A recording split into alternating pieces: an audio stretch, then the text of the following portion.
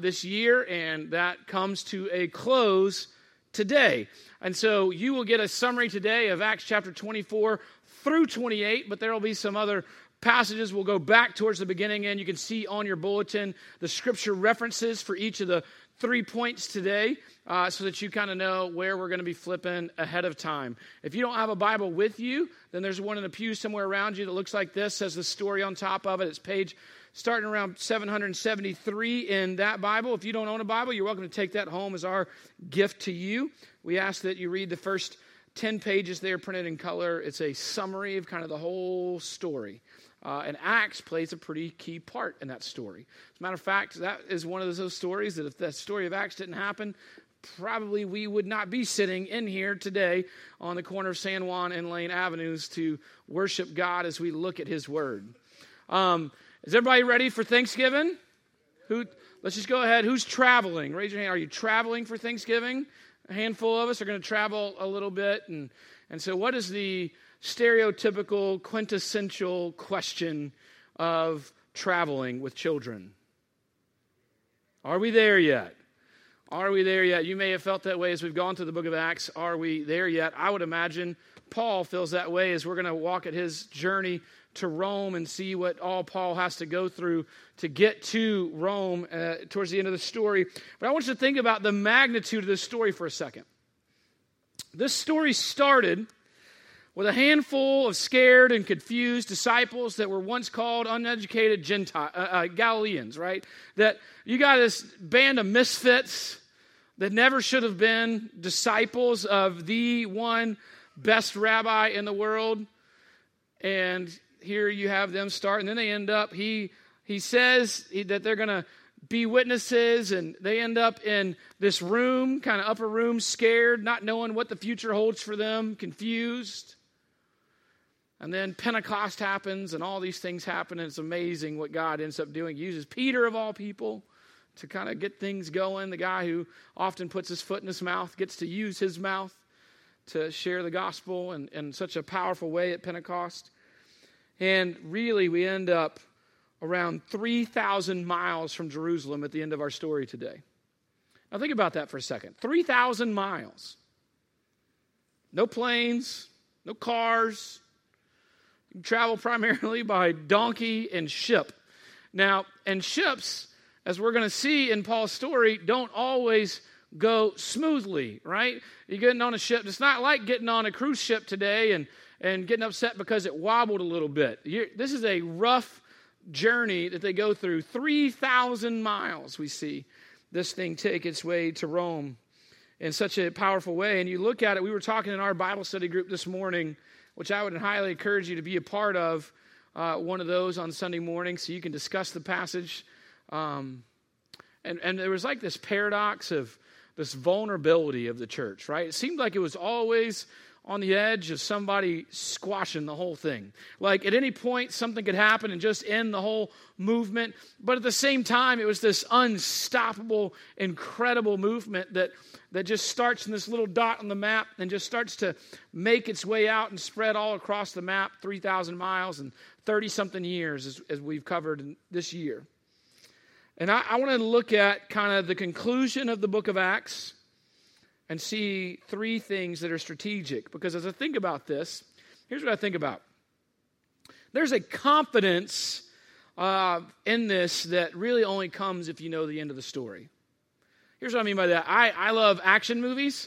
I love movies where people shoot each other and punch each other and things like that. And there's always like this scene in a lot of action movies. There's this scene where the good guy or the bad guy gets arrested or detained. He's in chains or he's in something.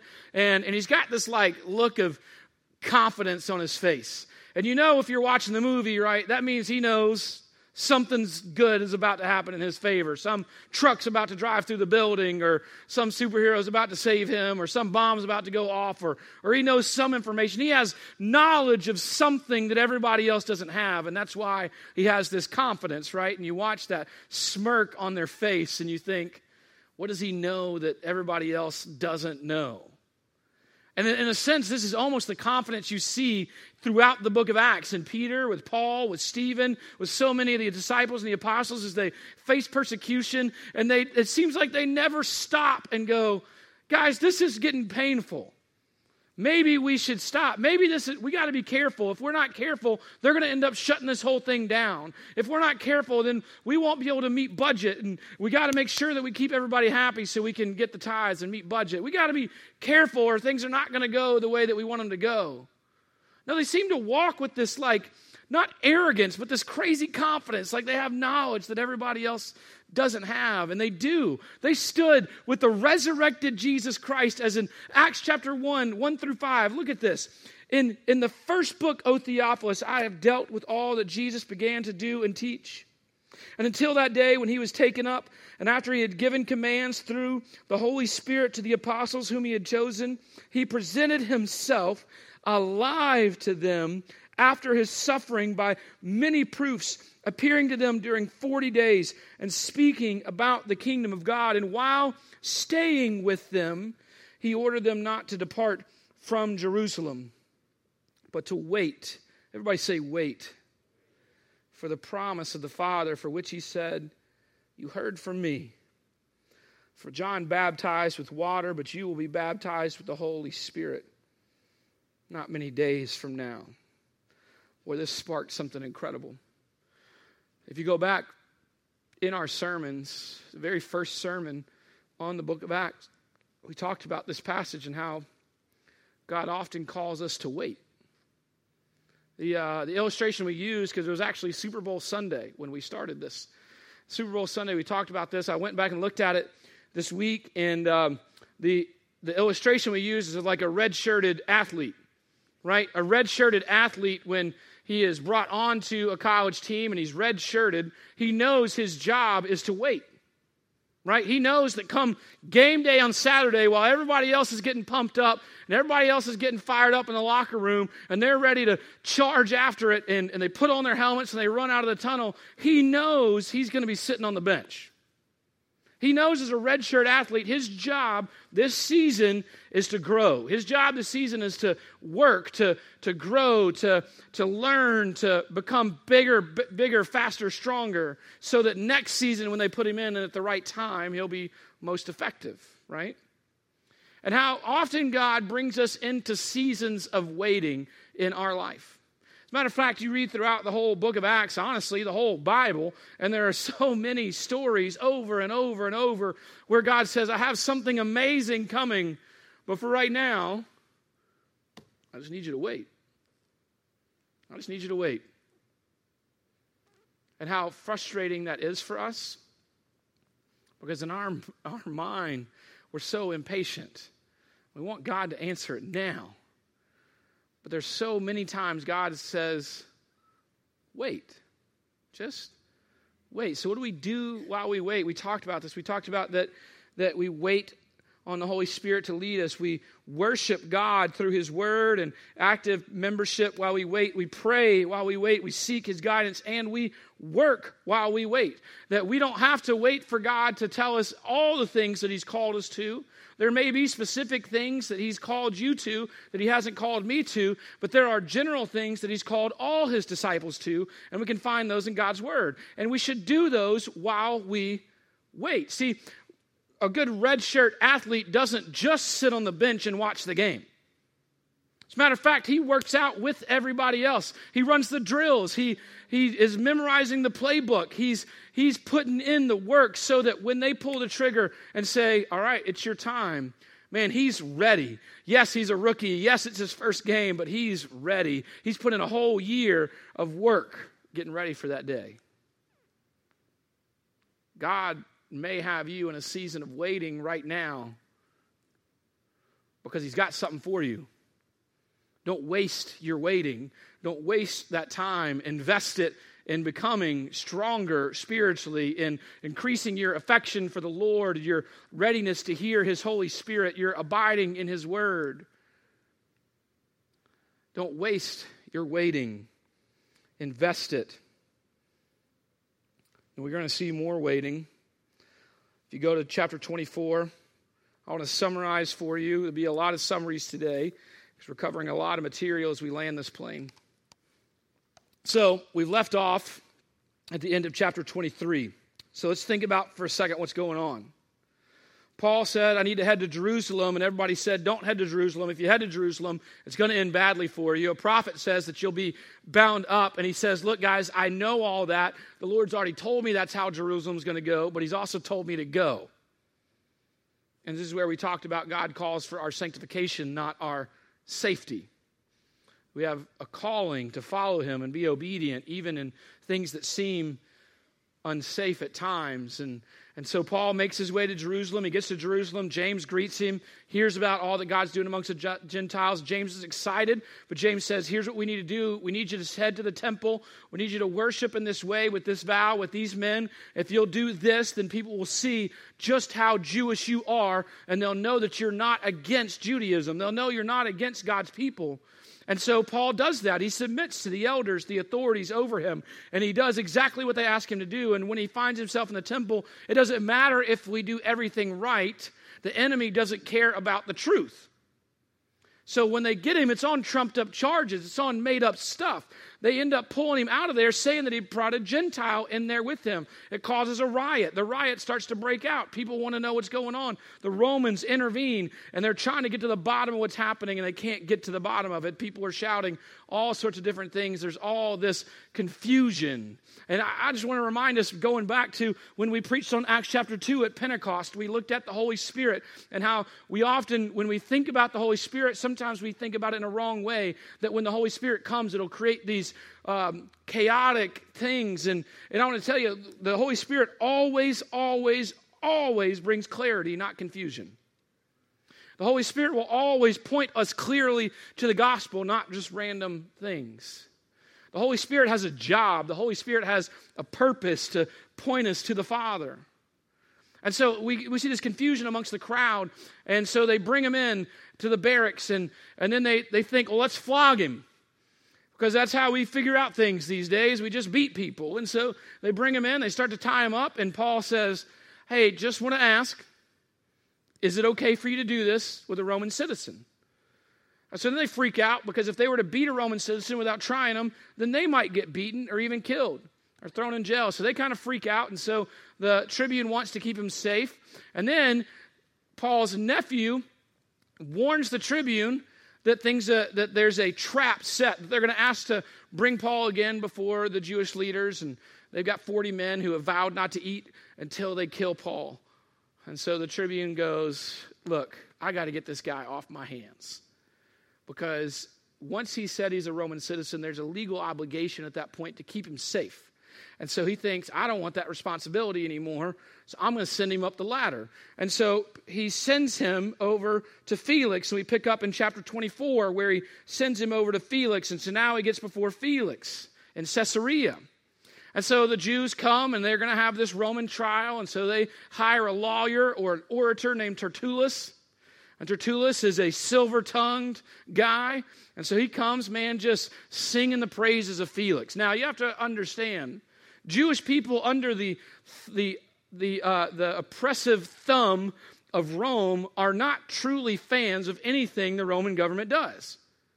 But what does Tertullus say? He says, look, Felix, we're so blessed to have you, man. You've done such a great job under your reforms. Under your leadership, you've kept us in peace. We can't control ourselves, and so we just submit ourselves to you. And you take such good care of us, Felix, and so we know you'll do a good job on this as well, and brings the charge. And then when it comes to Paul's turn, he basically goes, I understand that you're the guy I have to talk to. So here's what happened. There's no flattery, there's no flowery language. Paul just goes into the truth, because Paul continually points to truth. And Paul takes advantage of this to start to share his story and the truth of the resurrection. But Felix puts it off, like everyone else. And so Felix and his wife Drusilla, which for your own entertainment, you ought to Google and figure out the story of Drusilla. It's a fascinating one.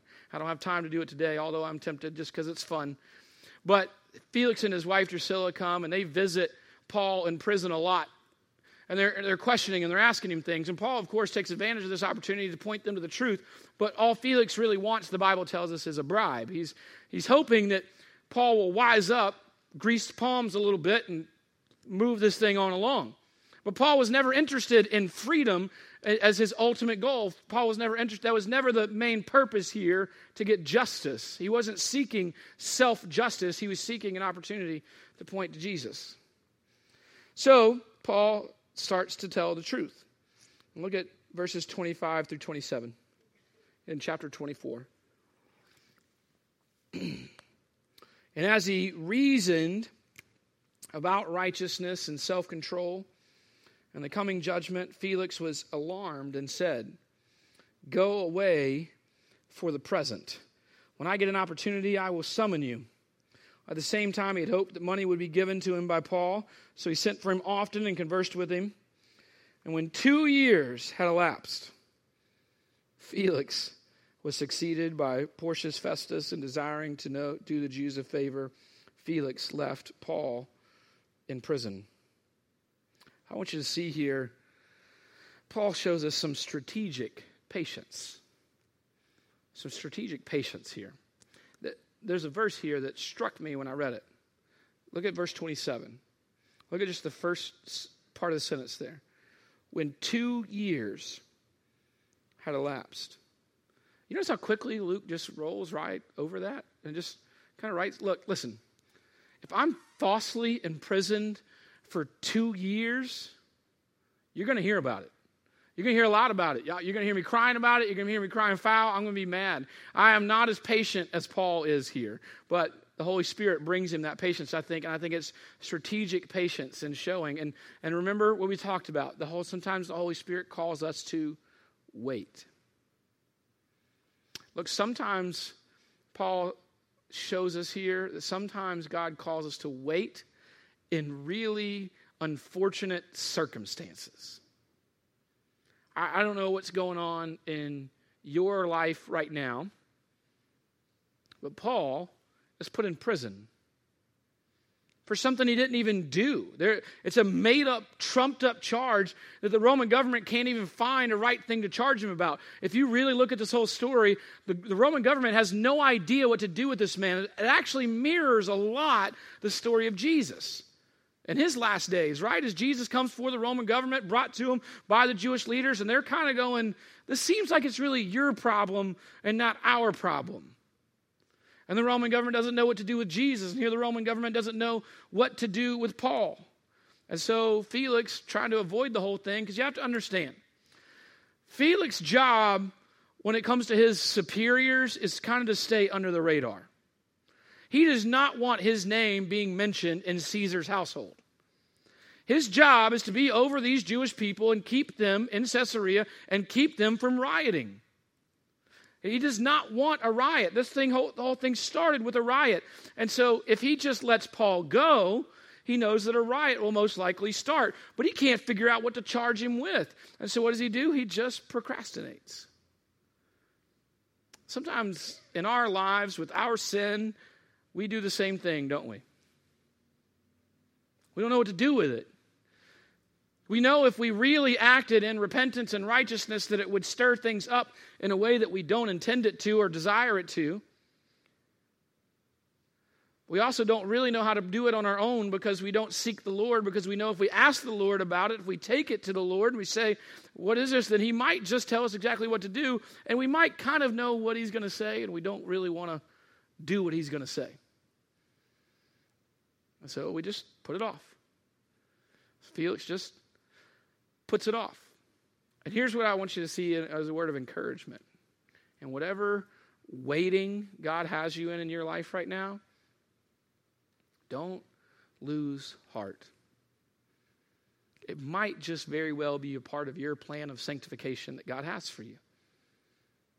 It might just very well be that God is going to use this to strengthen you if you don't waste your waiting. Don't waste the waiting. Whatever God has you in, worship, work in your salvation in this. Are we there yet? I can't imagine Paul just sitting there for 2 years. Later, we'll see another 2-year stint in his life where it tells us all these amazing, great things that happened. It doesn't tell us anything about these 2 years. It just says that 2 years passed. Felix had put it off long enough that he either got transferred, promoted, demoted, something happened, and Felix is gone, and somebody else succeeds him, named Festus. And waiting is almost always a part of what God calls us to do. You realize that? Almost always. In our call in life from God, there is a waiting. There's a dependence on Him. This doesn't mean that God has left us. It just means it's time to wait. And it's not always that things have gone wrong. Sometimes it's just the plan. Second thing we'll look at is a strategic singularity. Here's what I mean by singularity.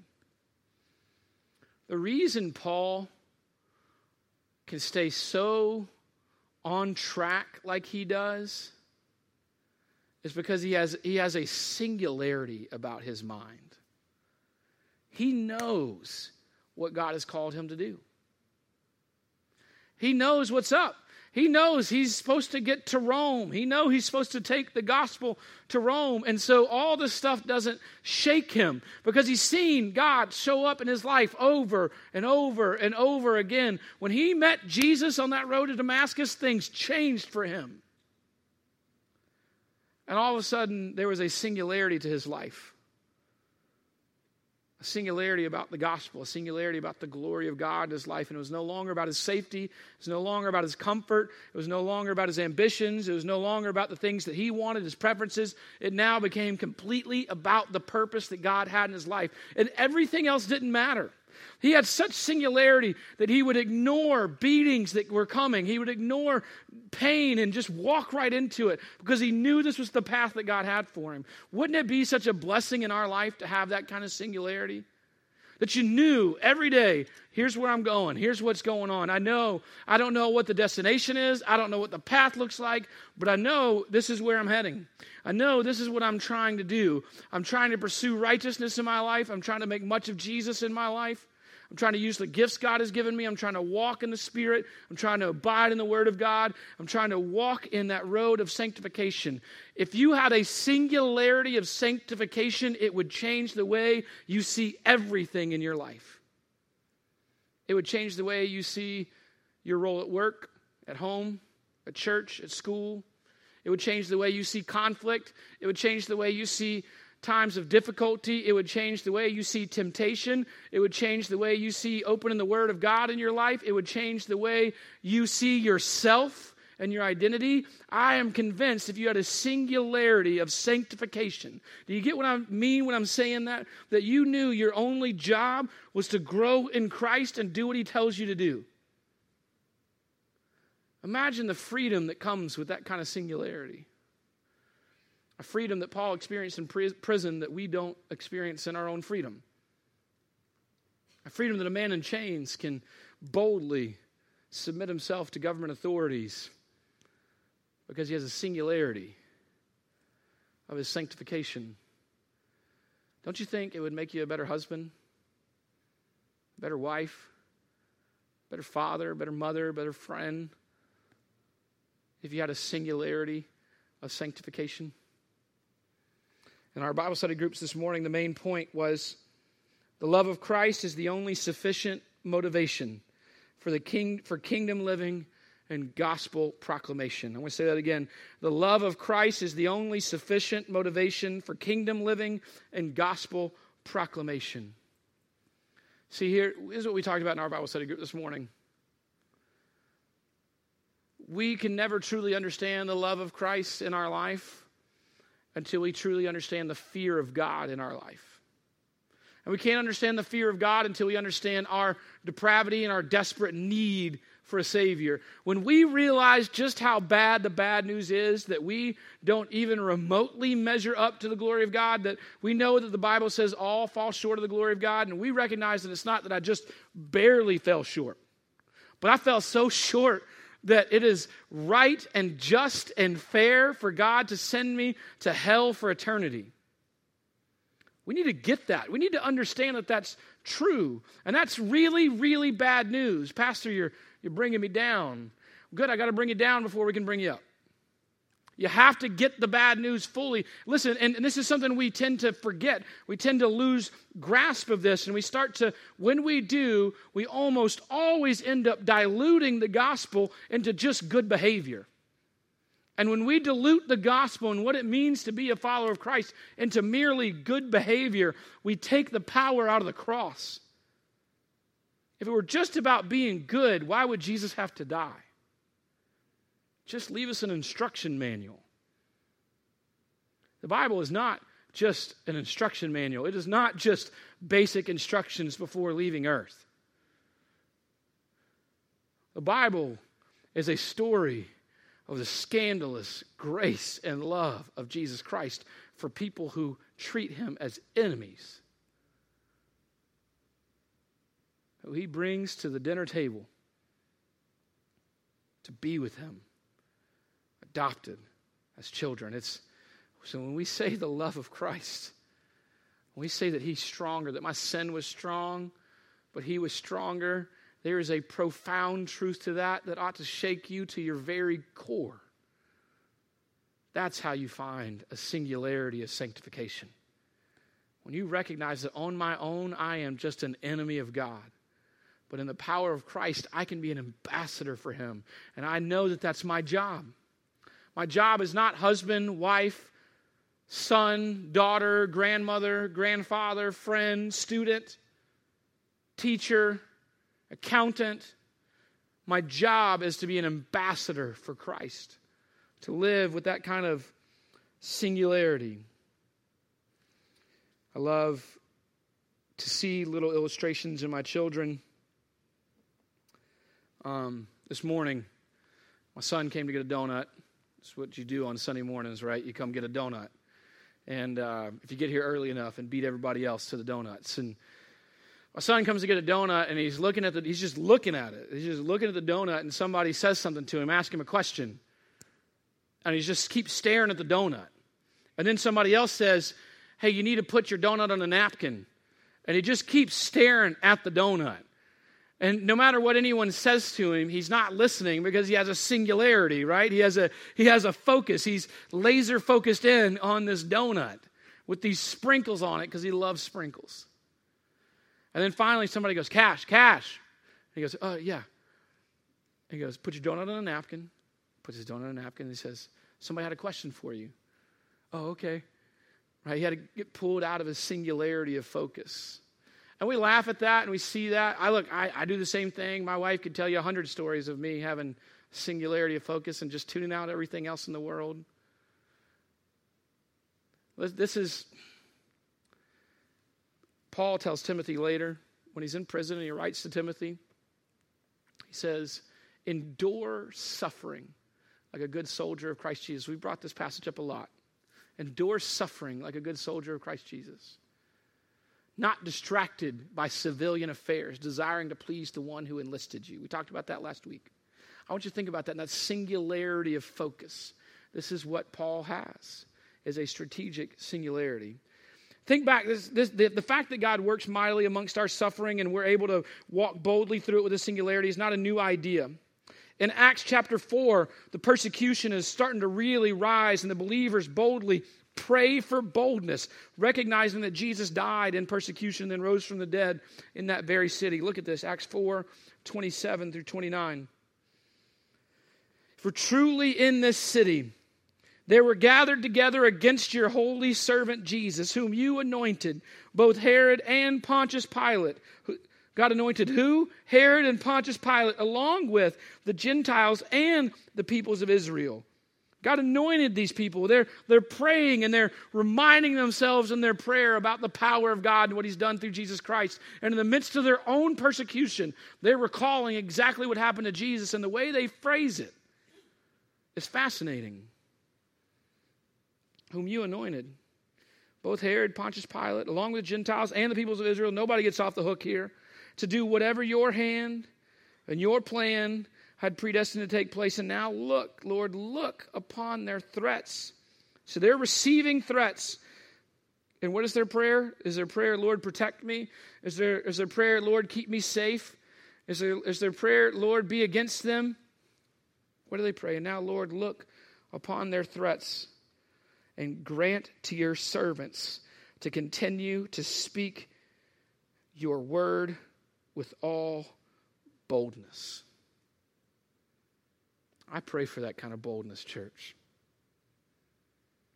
What if we quit trying to change our circumstances to make them more comfortable for ourselves and just started chasing whatever God's calling us to?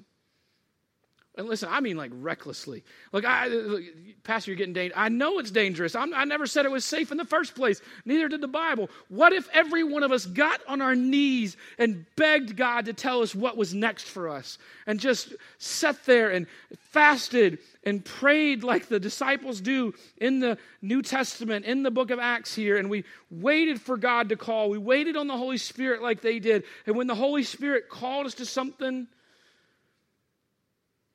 we just went with boldness.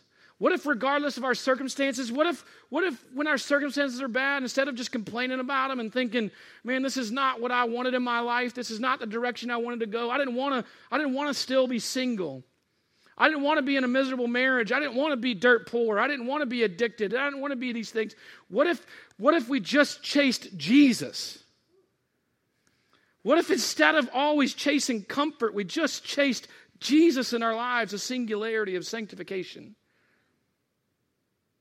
Matthew 6:33, pursue first the kingdom of God and his righteousness, and the rest of this will be added unto you. Stop chasing comfort. Stop chasing money. Stop chasing popularity. Stop chasing pleasure. Stop chasing just the avoidance of pain. Stop chasing things to make you feel better about your identity that will all fail. Everything you chase to identify you will fall short, except for child of God. Child of God. When you grasp the weight of that truth, child of God, your circumstances don't matter anymore. Your circumstances don't have as much of an effect. They lose their power. Your enemies lose power. Temptations lose power. Circumstances lose power when you rest your identity in the fact that you are a called child of God. When you recognize that you shouldn't be. When you recognize that you are among the chief of all sinners, that you could, like Paul, think, man, this is crazy that Jesus would use me. I hope you've had that moment where you think, man, this is crazy. I remember when God was calling me into ministry, I had a comfortable path ahead of me. I was assistant manager at a pastry shop. Loved it. I loved my job. I loved what I was doing. My passion was making bread. And I did it. I made bread. This is what I got to do every day. I got to wake up early every day and make bread. And I would spend 4 hours every morning just listening to audiobooks of the Bible or theology or all these things. It was my favorite season in life. It was so comfortable. I remember a guy started to speak to me and say, I want you to quit and just follow me. Where? Well, we'll get to that part. But you got to quit first. No. See, you don't understand, Lord. I'm 3 months from getting married. This is a really bad idea. My father-in-law is already not a big fan. I quit my job. This is not going to go well. Look, you may think this is some glorious thing I get to do. This was the scariest decision of my life. You know why it was scary for me? Because I know me. And I'll be honest, I know I'm not somebody to be trusted. I know I am a selfish sinner. And not just in the general sense of like, well, we're all sinners. Like, I know me. I've deceived people. I've manipulated people. I've been self-serving most of my life. And the idea of me standing behind a pulpit still scares me. This is not what I would choose to do. I'm not asking you to figure out the pros and cons of which direction and path you ought to head down. Look, use wisdom. Don't be unwise, but understand that the fear of the Lord is the beginning of wisdom. It's what the Bible says. That your starting point for figuring out wisdom is to recognize how much you need God in your life. And then have a singularity. And chase that singularity. All right, let's keep going. I'm going to run out of time. Let's summarize there from 24, 27 through 26. We're going to cover a lot here real quick. So Festus replaces Felix, who had delayed Paul for 2 years, leaving him in prison. Festus inquires and wants to know what's going on here, and he figures out this is just a religious problem. So he offers to Paul, do you want me to just send you back to Jerusalem so you can go be tried in Jerusalem? He's really wanting to get his hands off of this whole thing, and Paul gives an emphatic no. No. Look, and he says, look, if I've done something worth being killed over, I'm not trying to avoid death. If God's called me to die, I'll die. But I'm not going to go back and not get the opportunity to go to Rome where God's called me. I told you I'm going to Rome. I want to go to Rome. And so Paul makes an appeal to Caesar. See, there were 2 points in this story of Paul being on trial where things changed because of his Roman citizenship. The first is when he's tied up, about to be flogged, and so he says, I'm a Roman citizen. You can't do this. Or rather ask them, can you do this? And they realize then that they can't, and they've got to walk him through a certain system. But then as a Roman citizen, when he says, I appeal to Caesar, I mean, it's done. He's heading to Caesar. Nobody else gets to decide. Nobody else gets to say. And just so you know who's Caesar at this time, it's a guy named Nero. And if you don't know anything about history, Nero was not the guy you want to submit yourself to. Nero is crazy. Nero is an emotional child. Nero is an absolute wacko. This is not the guy you want to go, I'm just going to see what Nero has to say about this. And so why would Paul do that? Why would Paul make the appeal to Nero? Because it was never about Nero, and it was never about Paul, and it was never about how this trial got decided. It was about getting to Rome and sharing the gospel. Knowing that probably ended badly for him. He walked right into it with a singular focus, a singularity. So, Festus says, to Caesar you have appealed, to Caesar you shall go. Then all of a sudden King Agrippa shows up in town, and Felix wants to talk to him because Festus wants to talk to him. Festus is not Jewish, doesn't have a great understanding of Judaism and Christianity. King Agrippa is Jewish. And so he shows up. King Agrippa's not a great guy either. Shows up with his sister. They have an inappropriate relationship. So he shows up, and Festus asks him to speak into the situation as another leader. And so they had all this pomp and circumstance, and they set up with King Agrippa and make this whole deal. And Paul comes before him, and basically Agrippa tells Festus, look, there's really no reason for this guy to be in prison. And if he wouldn't have made the appeal to Caesar, you could just let him go. I mean, he's done nothing against the law.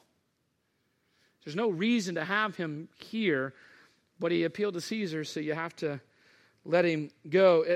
Here, I want you to read this, Acts chapter 26, verses 26 through 29. For the king knows, and Paul speaking, for the king knows about these things, King Agrippa, and I speak, and to him I speak boldly, for I am persuaded that none of these things has escaped his notice. For this has not been done in a corner. He has shared his testimony. King Agrippa, do you believe the prophets? I know that you believe. And Agrippa said to Paul, in a short time would you persuade me to be a Christian? And Paul said, whether short or long, I would that God, not only you, but also all who hear me this day might become such as I am. Well, except for these chains you got me in. See, Paul has an opportunity here before King Agrippa to appeal for his freedom to a man who understands Jewish prophets and Jewish law, and he could lay it all out there. And he does. He shares his testimony. He shares his story about, and listen, here's what's so great about Paul's testimony.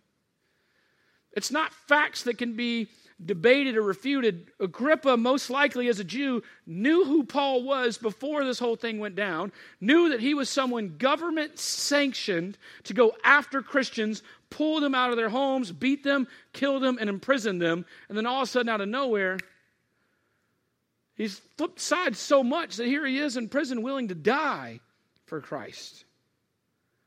There's power in a testimony. I've heard so many people say, it's hard, and I get this. It's hard. I totally get this. It's hard to share the gospel with my family members because they really know who I am.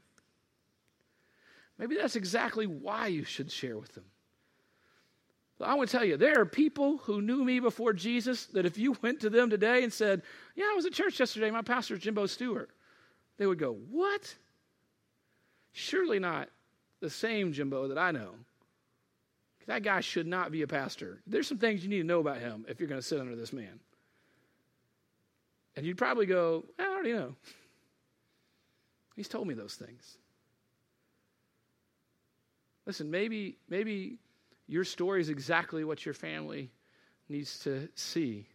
As you chase a singularity of sanctification, you grow in Christ and they notice, man, there's just something different about you.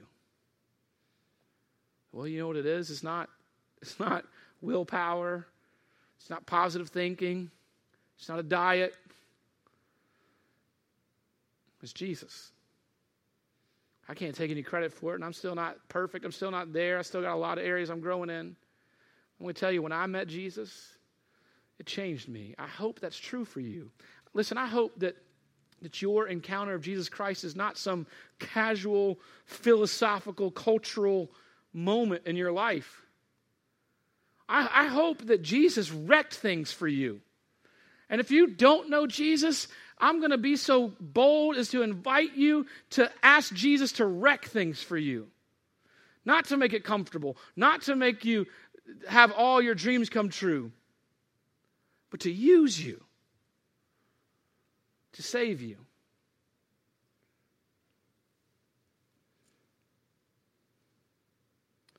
Festus and Agrippa agree that Paul could just be released, but his appeal to Caesar makes it so that he has to go to Caesar.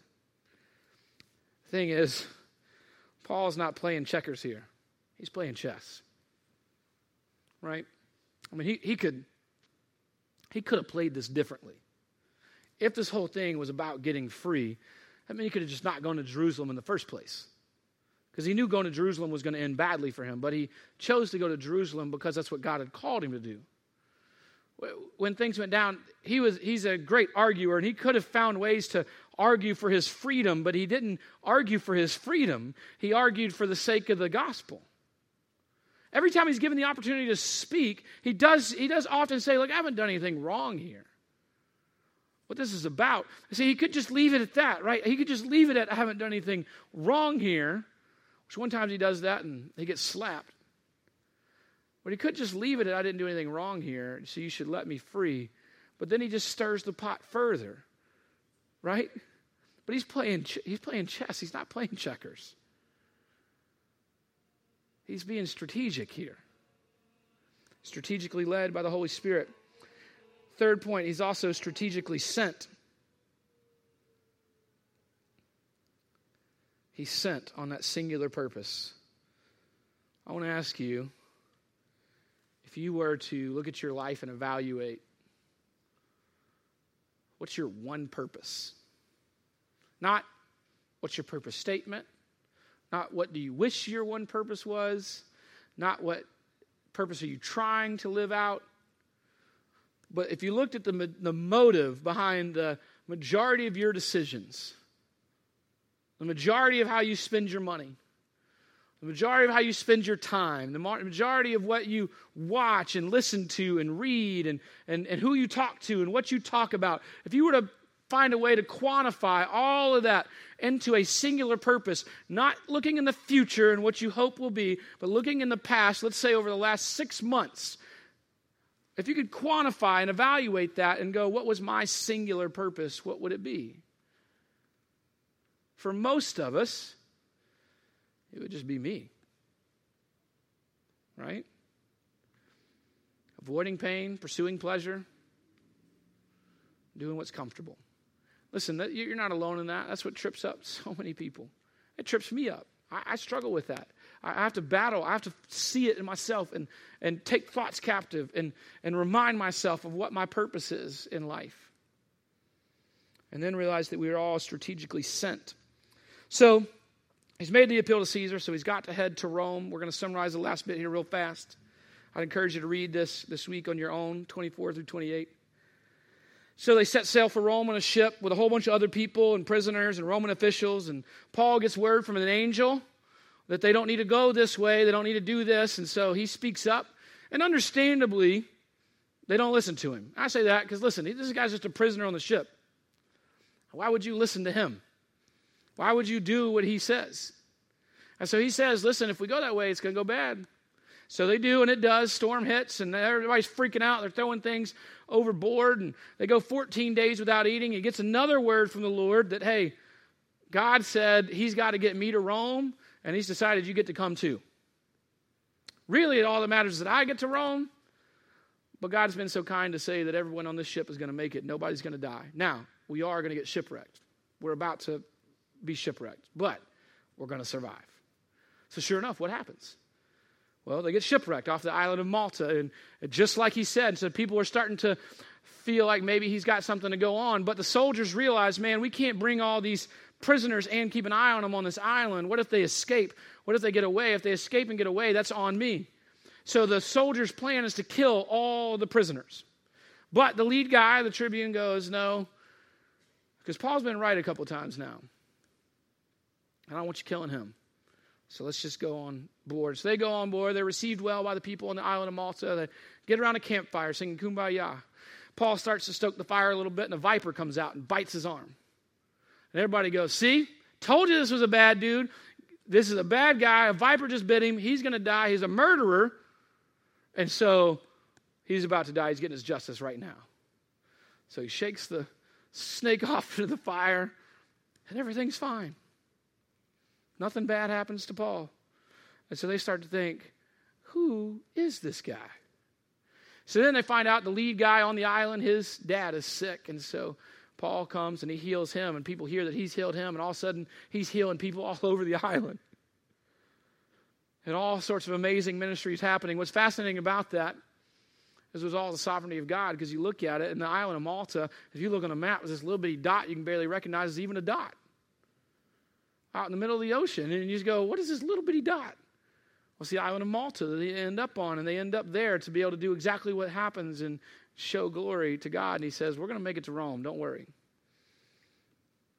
And so through the storm, through the shipwreck, through being threatened by soldiers, through being bitten by a snake, you cannot stop God's plan. They finally make it to Rome, and Paul ends up on house arrest. Within 3 days of being on house arrest, he calls together the Jewish leaders of Rome. And he says, listen, you maybe have heard about me, and maybe you've heard that I've been spreading some news about the Messiah. And I know that it may not sit with you well, but I want to just go ahead and talk with you before things get going here. And the Jewish leaders go, really, nobody sent any word about you, but we have heard about this movement, the way that you're a part of, and all we know is that it's condemned everywhere, but we want to know more. So they set a time to bring all the Jewish leaders in the city and all the Jewish top people to come listen to Paul talk about the way. And all these people gather, and Paul talks, and God starts to move mightily. I want you to think back for a second. Go back to Acts chapter 1 in your mind. Verse 8 is the thesis statement of the book. Jesus, in resurrected form, speaking to the disciples, says this, but you will receive power when the Holy Spirit has come upon you. And you will be my witnesses in Jerusalem, in all Judea and Samaria, and to the ends of the earth. Now, think about this. If you look at the first 12 chapters of the book of Acts, you see that the gospel goes to Jerusalem, Judea, and Samaria. To a Jewish person at this time, when they heard the phrase to the ends of the earth, their thoughts would have gone to Rome. It was the cultural center of civilization as they knew it. Their mind would immediately thought all roads lead to Rome. The ends of the earth is Rome. We've got to get the gospel to Rome. 3,000 miles away, 30 years later after Acts chapter 1, verse 8. 30 years, 3,000 miles, shipwrecks, beatings, imprisonments, martyrs, all sorts of things trying to shut this whole thing down. And where does it go? It goes to Rome. And read what it says. Turn in your Bible to the very end of the book of Acts. And look at verses 30 and 31. He lived there 2 whole years at his own expense and welcomed all who came to him, proclaiming the kingdom of God and teaching about the Lord Jesus Christ with all boldness and without hindrance. I don't know what God has you waiting in right now, but I know that if you will strategically, with a singularity of sanctification, chase Jesus, there will be a phenomenal moment at the end of it. That phenomenal moment may be you in prison. But listen to this. He's not just in a regular prison. As a matter of fact, he's on house arrest, so he kind of has to stay where he's at. But he gets all that he needs. He gets supplies. People can visit him. People can come see him, and so people do. People come see him like crazy. People are constantly coming to hear more about what he has to say. Paul accomplishes to the ends of the earth right here in this prison. You know why? Because flip through your Bible and start looking at the letters that he wrote. Philippians and Philemon and all these things that he wrote in here. The gospel of the New Testament that we're taking now to the ends of the earth. That a percentage of every dollar you give here goes to the International Mission Board, where we send missionaries all across the world. There are unengaged, unreached people groups in this world that the International Mission Board is strategically developing teams and sending people into dangerous areas to share the gospel. And you know what they'll use to share it? The Word of God. Paul wrote a lot of that, sitting in this prison for 2 years, having no idea what the impact would be. He's just thinking, I'm writing a letter to Onesimus about Philemon. He's just thinking, I'm writing a letter to the Philippian church. He's just thinking, I'm writing a letter to these people. He had no idea that in 2018 in Jacksonville, Florida, we'd be opening this up and the Holy Spirit would be speaking to our hearts, challenging us to trust Him in the waiting, challenging us to be singular focused on sanctification, and challenging us to be strategically sent for God's purpose. So stop focusing on your circumstances.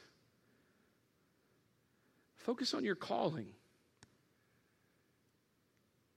The devil would love to distract you with civilian affairs. But I want you to desire to please the one who enlisted you. I want you to focus on Jesus, not your circumstances. Let Him use your circumstances. Let Him take care of your circumstances. Trust Him more than your circumstances. Don't get distracted. Singular focus on Jesus. Last thing I want you to see is this story really doesn't have an ending.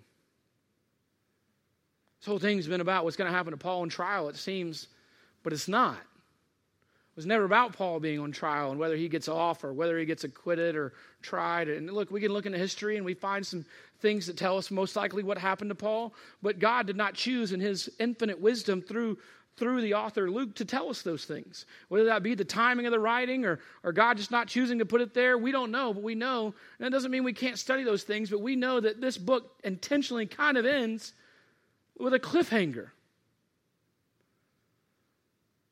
You ever watch an action movie and then realize, oh, there's going to be a sequel to this? Because the way it ends, you're like, what?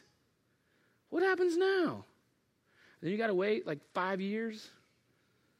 I hate that. This is why we binge everything on Netflix, so that you don't have to wait. You see the cliffhanger, and you just go to the next episode, right? The reason there's a cliffhanger is because we are living out the rest of the to the ends of the earth part. Your story has a purpose, a singular purpose. Pursue that. Chase that. Not your circumstances, not your comfort, not your pleasure, not your ambitions. Chase Jesus and let him tell the rest of your story. Let's pray.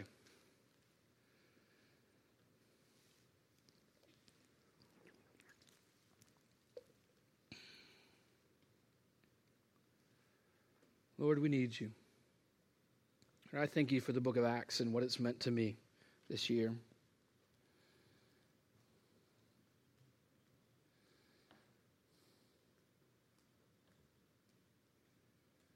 Lord, I pray that we would not be distracted by civilian affairs, but we would recklessly chase after you.